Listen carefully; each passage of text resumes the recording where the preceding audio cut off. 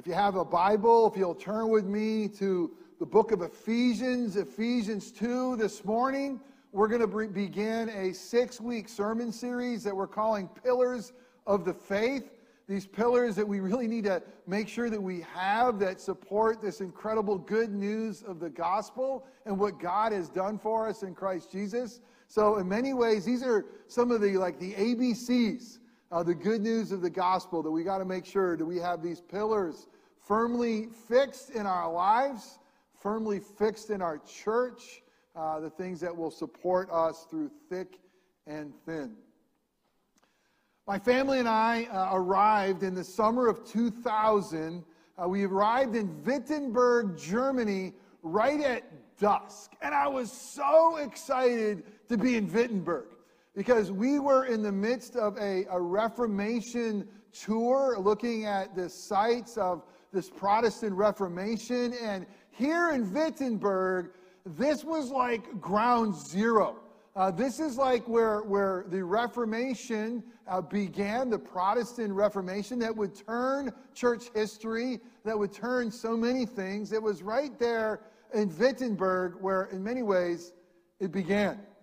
And while we got there at dusk, it was kind of late. I couldn't wait till the next day to go and start our sightseeing. I had to go right away. I had to go to the Castle Church where Martin Luther, back on October 31st, 1517, did something that started this whole incredible Protestant Reformation. What he did is he nailed 95 theses, which is kind of like 95 arguments or 95 truths that he nailed, and he nailed it to the church door. And it started a Reformation.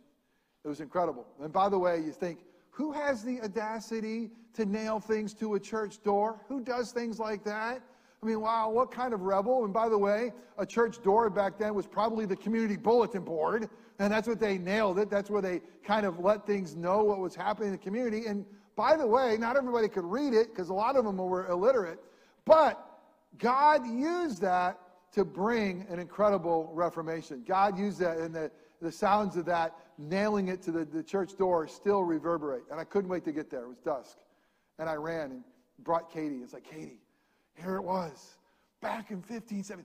Those are the doors that Martin Luther nailed the 95 Theses in. She goes, I don't think so. That was 1517. They look metal to me. No, those are the church doors. I'll show you. Look around, find a little rock, and I throw it at the doors. Now hit pause. Who does that? What kind of ugly American is going to show up in another foreign country and who tries to prove a point by throwing a rock at a historic site there? That's what I did. And it made the most beautiful ping sound, a very metallic ping sound on the doors that made me say, now clearly those are the wooden doors. He's like, so the next day when the sun rose and we went back and we saw the historic doors that were not wooden, that were metal, that actually have etched in it kind of the story, guess who was right once again, and guess who was wrong?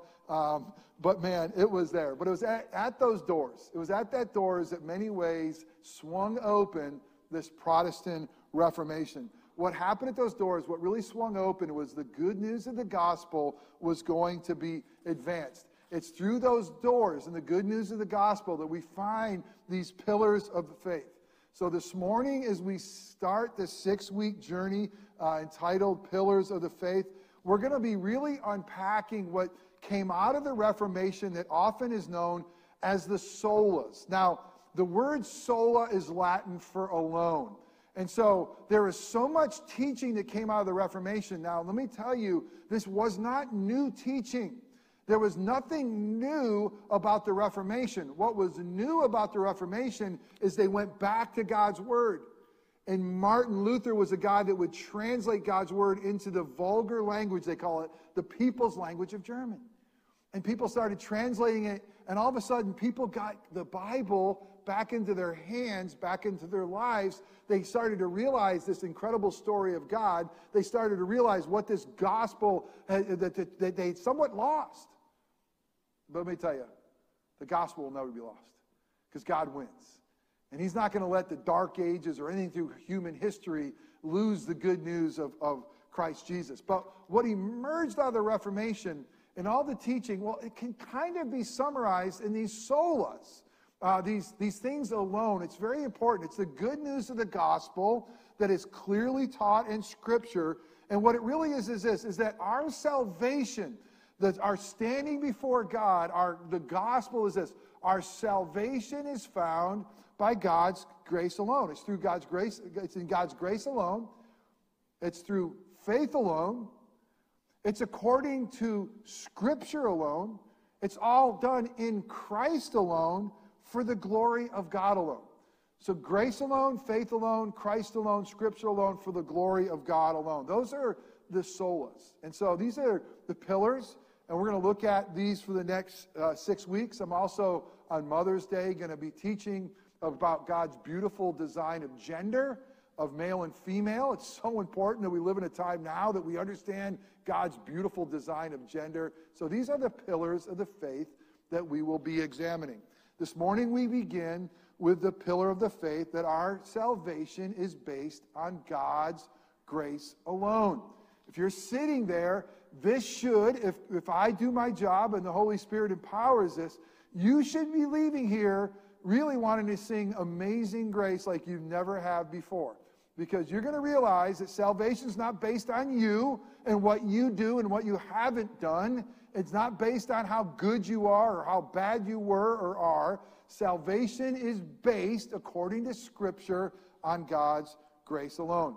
So we're going to be looking at 3 things this morning as we look at God's Word. We're going to see that who we are apart from God's saving grace. We're going to see the immeasurable riches of God's saving grace. And we're going to see who we are by God's saving grace. So if you have your Bibles, if you'll turn with me to Ephesians chapter 2, we'll be looking at verses 1 through 10 and this incredible word of the Lord. So hear the word of the Lord, Ephesians 2, beginning in verse 1. And you were dead in your trespasses and sins, in which you once walked, following the course of this world, following the prince of the power of the air, the spirit that is now at work in the sons of disobedience, among whom we all once lived in the passions of our flesh, carrying out the desires of the body and the mind. And we were by nature children of wrath, like the rest of mankind. But God, being rich in mercy, because of the great love with which he loved us, even when we were dead in our trespasses, made us alive together with Christ. By grace you have been saved, and raised up with him and seated us with him in the heavenly places in Christ Jesus, so that in the coming ages he might show the immeasurable riches of his grace and kindness to us in Christ Jesus. For by grace you have been saved through faith. This is not of your own doing. It's a gift of God, not as a result of works, so that no man may boast. For we are his workmanship, created in Christ Jesus for good works, which God prepared beforehand that we should walk in them. The grass withers, the flower fades, but the word of our God will stand forever. Thanks be to God. Let's pray. Oh, Father God, we're so grateful for your word. We're so grateful that, God, that we can have this in our hands, the living word of God, in a language that we understand. And God, this is the fruit of the Reformation.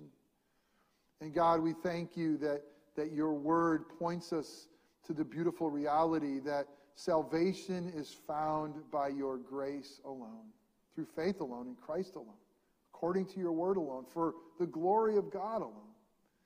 So God, we pray that you would come and that you would do that which only you could do, that you'd speak through a broken sinner like me, That God, that you give each one of us here in person or online the ears to hear your voice. That God, that you give us the minds to understand your word. That you would be so gracious, that you would give us the hearts that would embrace your truth and your love and the good news of the gospel. That God, you prepare our feet, because why? In Christ Jesus, we are your workmanship. And you have prepared for us some good works for us to walk in. That God, that our feet would walk in those good works that you've prepared for us. We pray this that for your glory and your glory alone. God, the things that I say that are wrong or merely my opinion, may those things fall away and be forgotten quickly. But the things that are said that are true and contain the good news of the gospel, would you use those things to make us more of that masterpiece in Christ Jesus that we are because of the gospel? For your glory and for our good, we pray in Jesus' matchless name. Amen. So as we begin this incredible passage and start breaking down, what does it mean that we are, by God's grace, saved by God's grace alone? And we ask the question, who are we apart from God's grace? And we are apart from God's saving grace. It says in the reality of Scripture, we are dead in our trespasses and sins. Scripture will say in Ephesians 2:1 that we, in the way we walk, our trespasses and our sins of thought, word, and deed, that we, apart from God's grace, we are spiritually dead. Now, it's interesting because that follows pretty closely, perfectly closely actually, to the Word of God that tells us from the very beginning, as He created man and woman in His image, and He gave them the gift of life. And He told them that, hey, if you rebel and you sin, the consequences of rebellion and sin is going to be death. And we see that death has borne fruit. With everyone who has ever lived has experienced death. So there's a physical death. But what happened with sin, there was an immediate spiritual death. There was a separation from God. There was something that happened, a nature that had died. Man was created holy in God's image, was created righteous with the ability to please God and to know and to love God. And as soon as sin entered the picture, that ability died. So when Paul says to us that we, apart from God's saving grace, the picture is a picture that's ugly. It's a picture that you and I are spiritually dead in our trespasses and sins. Now, hit pause. We know that we have physical life.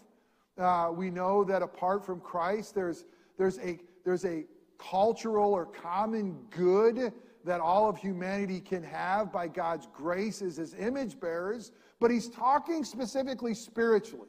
And he's talking specifically of our ability to reach or please God, our ability to respond to God. So on a spiritual level, apart from God's grace, because of our sins, because of our trespasses, we're spiritually dead. That is the starting point.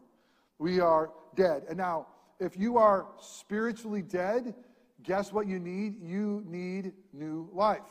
You need to have a new life given to you. If you are spiritually dead, you need something more than rehabilitation. If you are spiritually dead, you need something more than rejuvenation. If you're spiritually dead, you don't need just a little help getting over the finish line, or a little help getting better, or just a little help being good. You actually need to have, if you're spiritually dead, you have to be made a new creation. You need to be made new or recreated for us to be saved. Now watch this. This is very important because I'm going to connect some dots for you. We are, apart from God's grace, spiritually dead in our trespasses and sins. The only way we can be saved by God's grace is to be made new. So this is what Jesus says. Now, there was a teacher of the law named Nicodemus, pretty interesting guy that you follow through Scripture. He's going to be there at the end of Jesus' life and want to help with Jesus' body. But so Nicodemus, he was a teacher of God's law. He was a religious man, and he comes to Jesus in John chapter 3 at night Why do you think he came at night? He didn't want to be recognized. He was a little fearful because it wasn't the thing of the religious people to do was follow this rabbi named Jesus because he was really radical and he was claiming to be God's son in a unique way and the only way, truth, and life. So here you have Nicodemus who comes to Jesus at night. It's recorded for us in John 3, and we know the famous John 3:16. But in John 3:3, he's asking Jesus, okay, clearly you're from the Father because no one teaches like you do.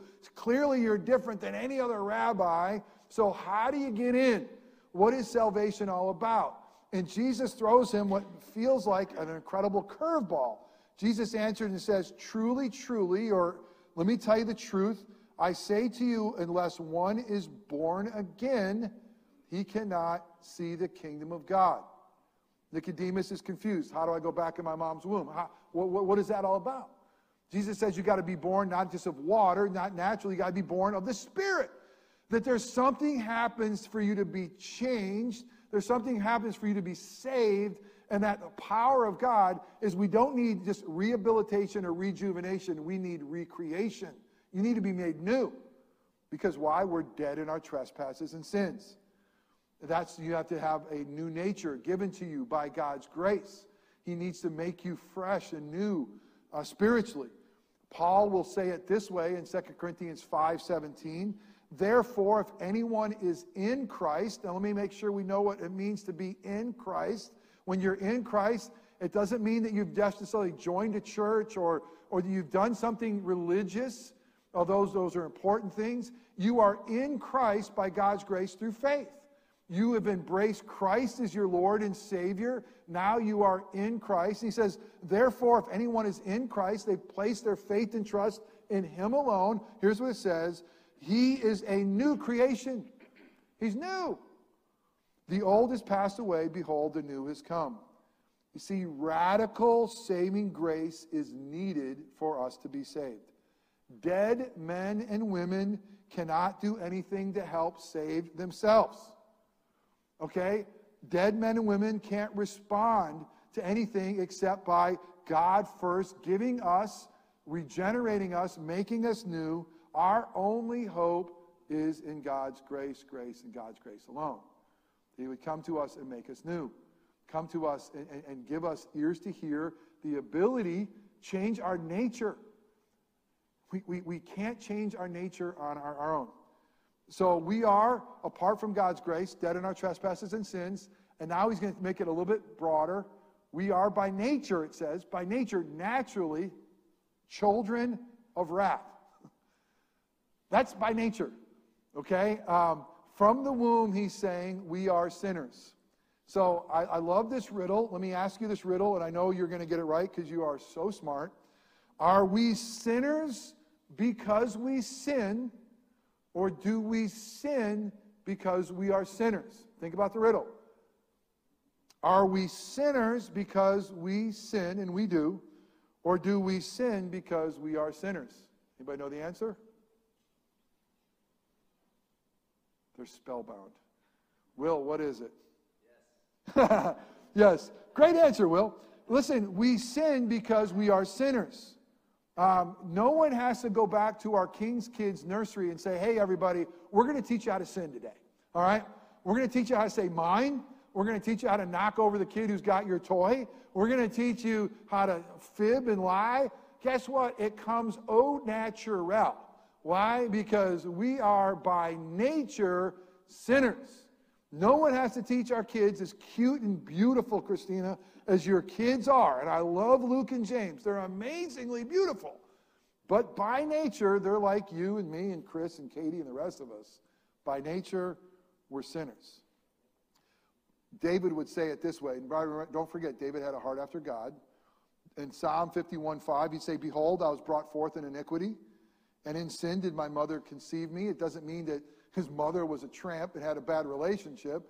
It was basically saying, hey, there was a brokenness that started in the story with Adam that got passed down to me, that depravity came to me, and I'm born that way.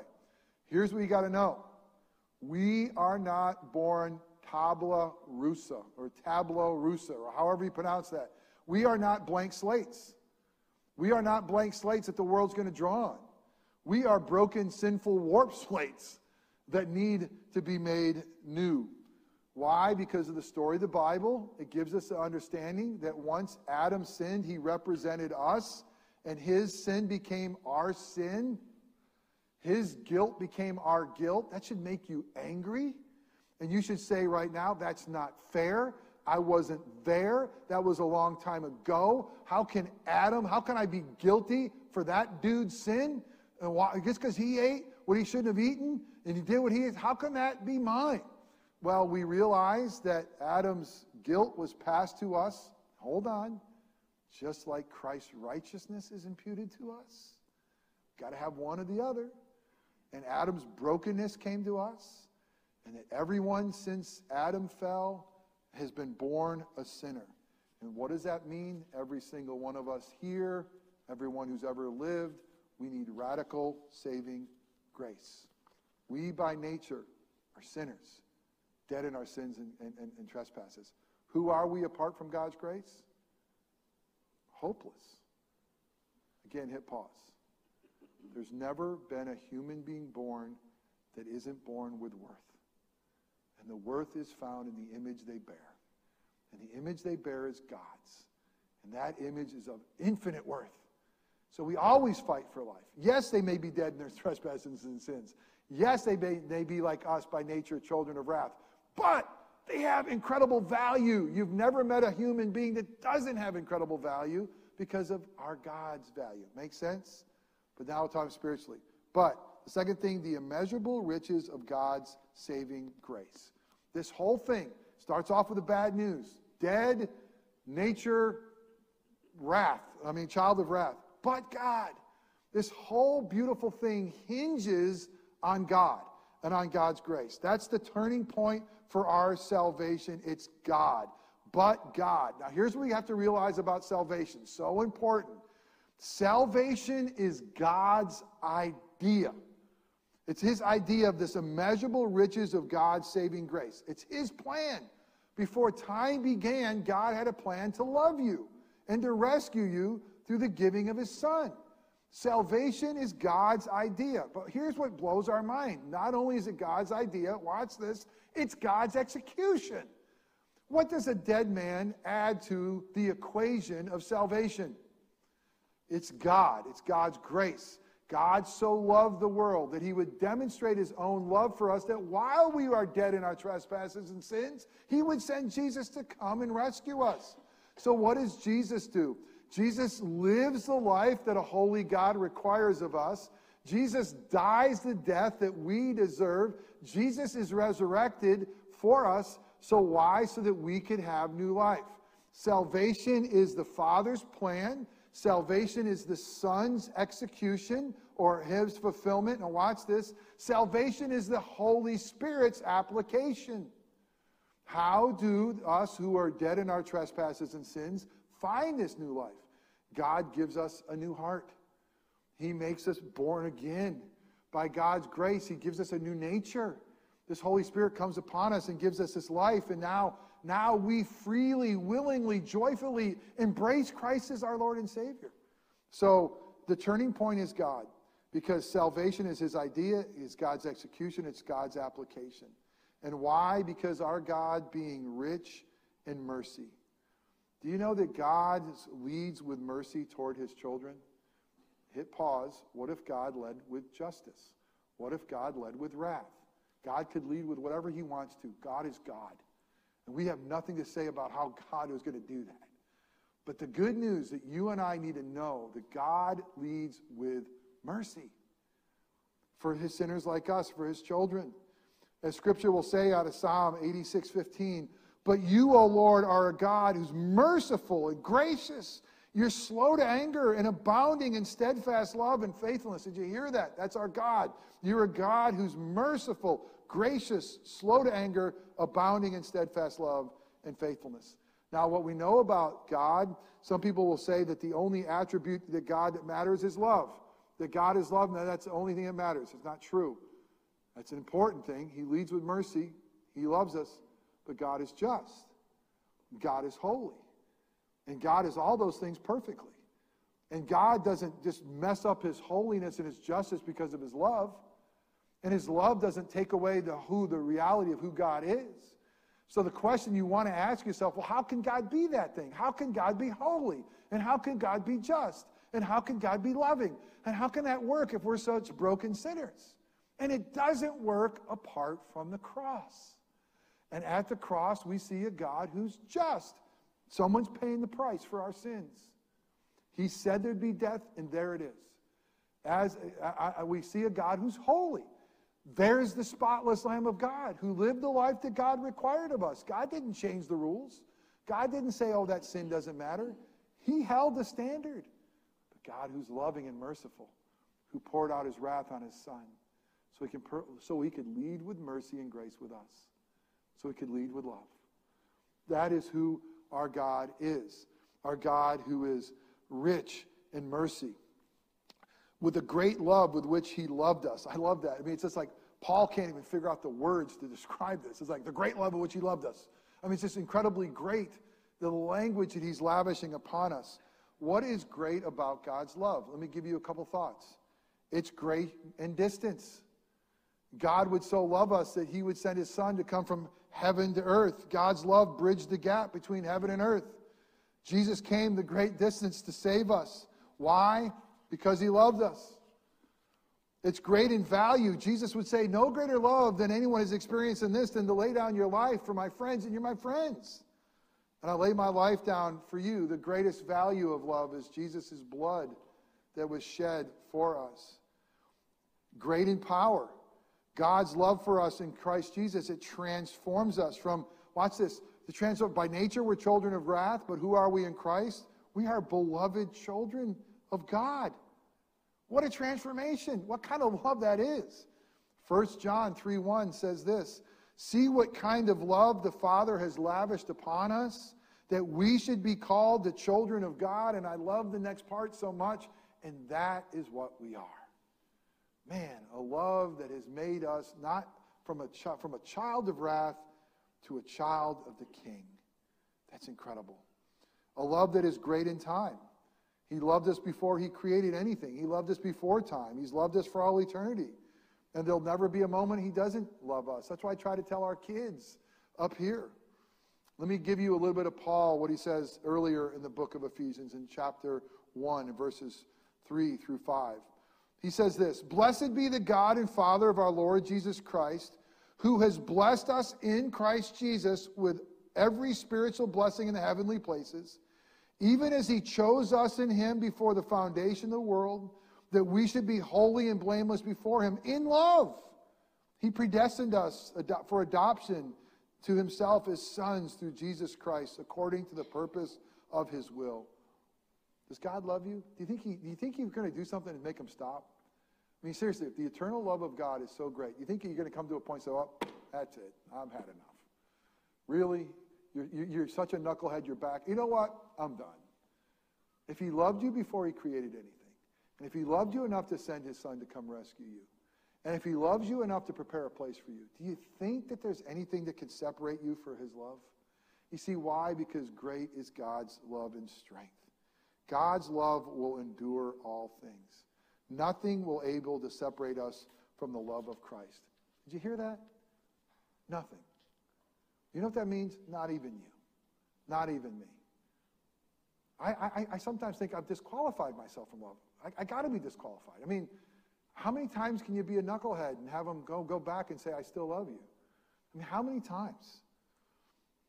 Paul will write in Romans 8, who shall separate us from the love of Christ? Shall tribulation or distress or persecution or famine or nakedness or danger or sword? No, in all these things we are more than conquerors through him who loved us. For I am sure that neither death nor life, nor angels, nor rulers, nor things present, nor things to come, nor powers, nor heights, nor depths, nor anything else in all of creation will be able to separate us from the love of God in Christ Jesus our Lord. Beloved, never miss that. You can't be separated from God's love. You can't. You can't. Why? Because he made us alive with Christ Jesus. By God's grace, we have a union with Christ in the gospel. We have a union with Jesus' life. His life is our life. His righteousness, our righteousness. His death, our death. He died for us. We have been crucified with Christ.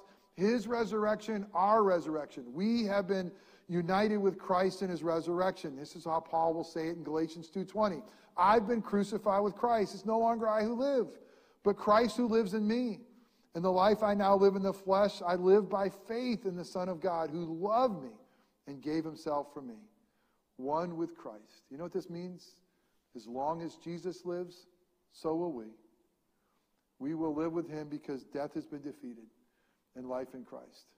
Death's been defeated, Mary. We're going to see your dad again. I know you lost him this week, but you didn't lose him. He just went home. And we know that nothing separates us from that love, and the story continues. We are saved, it says, by grace. Not by works, not by merit, not by effort, not by what we do. Listen to this. This is radical. It's not even our partnership. It's not like, okay, Jesus does most of the good heavy lifting, and he came for us, and he did most of it, but now you got a little bit of your own here. You got to make sure you do your part and make sure you carry enough of your weight that there's a partnership with God. Listen, dead people don't partnership with anything. And it's his part, and it's his part alone. Salvation is found in Christ alone. It's not that he throws us a lifeline and we grab it. If he throws a lifeline to a dead, if you're in the ocean and you come upon a body that's bobbing in the water that has no life, throw them all the lifelines you want and see if they're going to respond. You can nail them in the head with a lifeline. You can do anything you want, but dead people can't reach. It's only by God's amazing grace. Now, if this is new to you, it may not feel good at first. But if this is true, this is amazingly radical good news. You will sing Amazing Grace. I use this illustration. A firefighter. If your house is on fire and you are unconscious and the fire department arrives at your door and they knock on the door and you say, let me reach and help, you reach to the door and open the door. Thank you for coming in. Man, I almost lost my life. And you and the fire department partnered together to save your life. Man, you would be so grateful for those fire department people. But if you were in that burning house and you were dead and your heart was not beating and you had lost life and they knocked through the door and they saw you and they started performing on you and they got your heart to start and you couldn't even hear them knock and you didn't even hear the sirens and you didn't even know that they were coming for you. You were dead. Who has more reason to go back to those fire department folks and say, man, I owe it all to you. I mean, I was gone, and you came and saved me. I was dead in my trespasses and sins, and Jesus came and saved me. When I sing Amazing Grace, I sing Amazing Grace, because I, by nature, am a children of wrath, but by the grace of God. We are saved by God's grace alone. That's what came out of the Reformation. That's a pillar. That's it. We are raised up and seated with Christ Jesus in the heavenly places. I mean, this is kind of weird Greek. Why is Paul saying this in the past tense? It's startling. Wait a minute. I have been raised up with Christ. I am seated in the heavenly realms right now. What does that mean? There's a mystery to it, but here's what I tell you what it means. You and me in Christ Jesus, we're safe and we're secure. We are in Christ Jesus. Because he lives, we will too. He's not going to give his grip off of you, no matter who you are or where you are. And then he says he wants to have this future grace through the coming ages. So that in the coming ages, this is mind-blowing to me in verse 7. He's doing all this stuff. He says, by the way, so in the coming ages, he might show the immeasurable riches of his grace and kindness to us in Christ Jesus. He's basically saying, I got to just show you how much I love you, and it's going to take eternity to show you. And I got some riches and graces that you haven't even seen yet. And wait till we're together face to face, and wait till we're at that wedding banquet of the Lamb. Oh my goodness, the immeasurable riches and graces that are coming to you, they'll never stop. More good stuff is to come, do not fear. And then lastly, who we are apart from God's saving grace. We're Christ's masterpiece. God created all things through Christ Jesus. But we as Christians, listen, as Christians, those who were dead and by nature children of wrath and now are his children, that are his beloved children, that's his masterpiece. God's greatest work are for who we are in Christ Jesus. And we are his ambassadors. 2 Corinthians 5:17, I started with this, but let me read this a little bit more. Therefore, if anyone's in Christ, he's a new creation. This is God's masterpiece in Christ. The old has passed away. Behold, the new has come. And all this is from God, who through Christ reconciled us to himself. And he gave us this ministry of reconciliation. That is, in Christ, God was reconciling the world to himself, not counting their trespasses against them, and entrusting to us the message of reconciliation. Therefore, we are Christ's ambassadors, God making his appeal through us. How would he do it?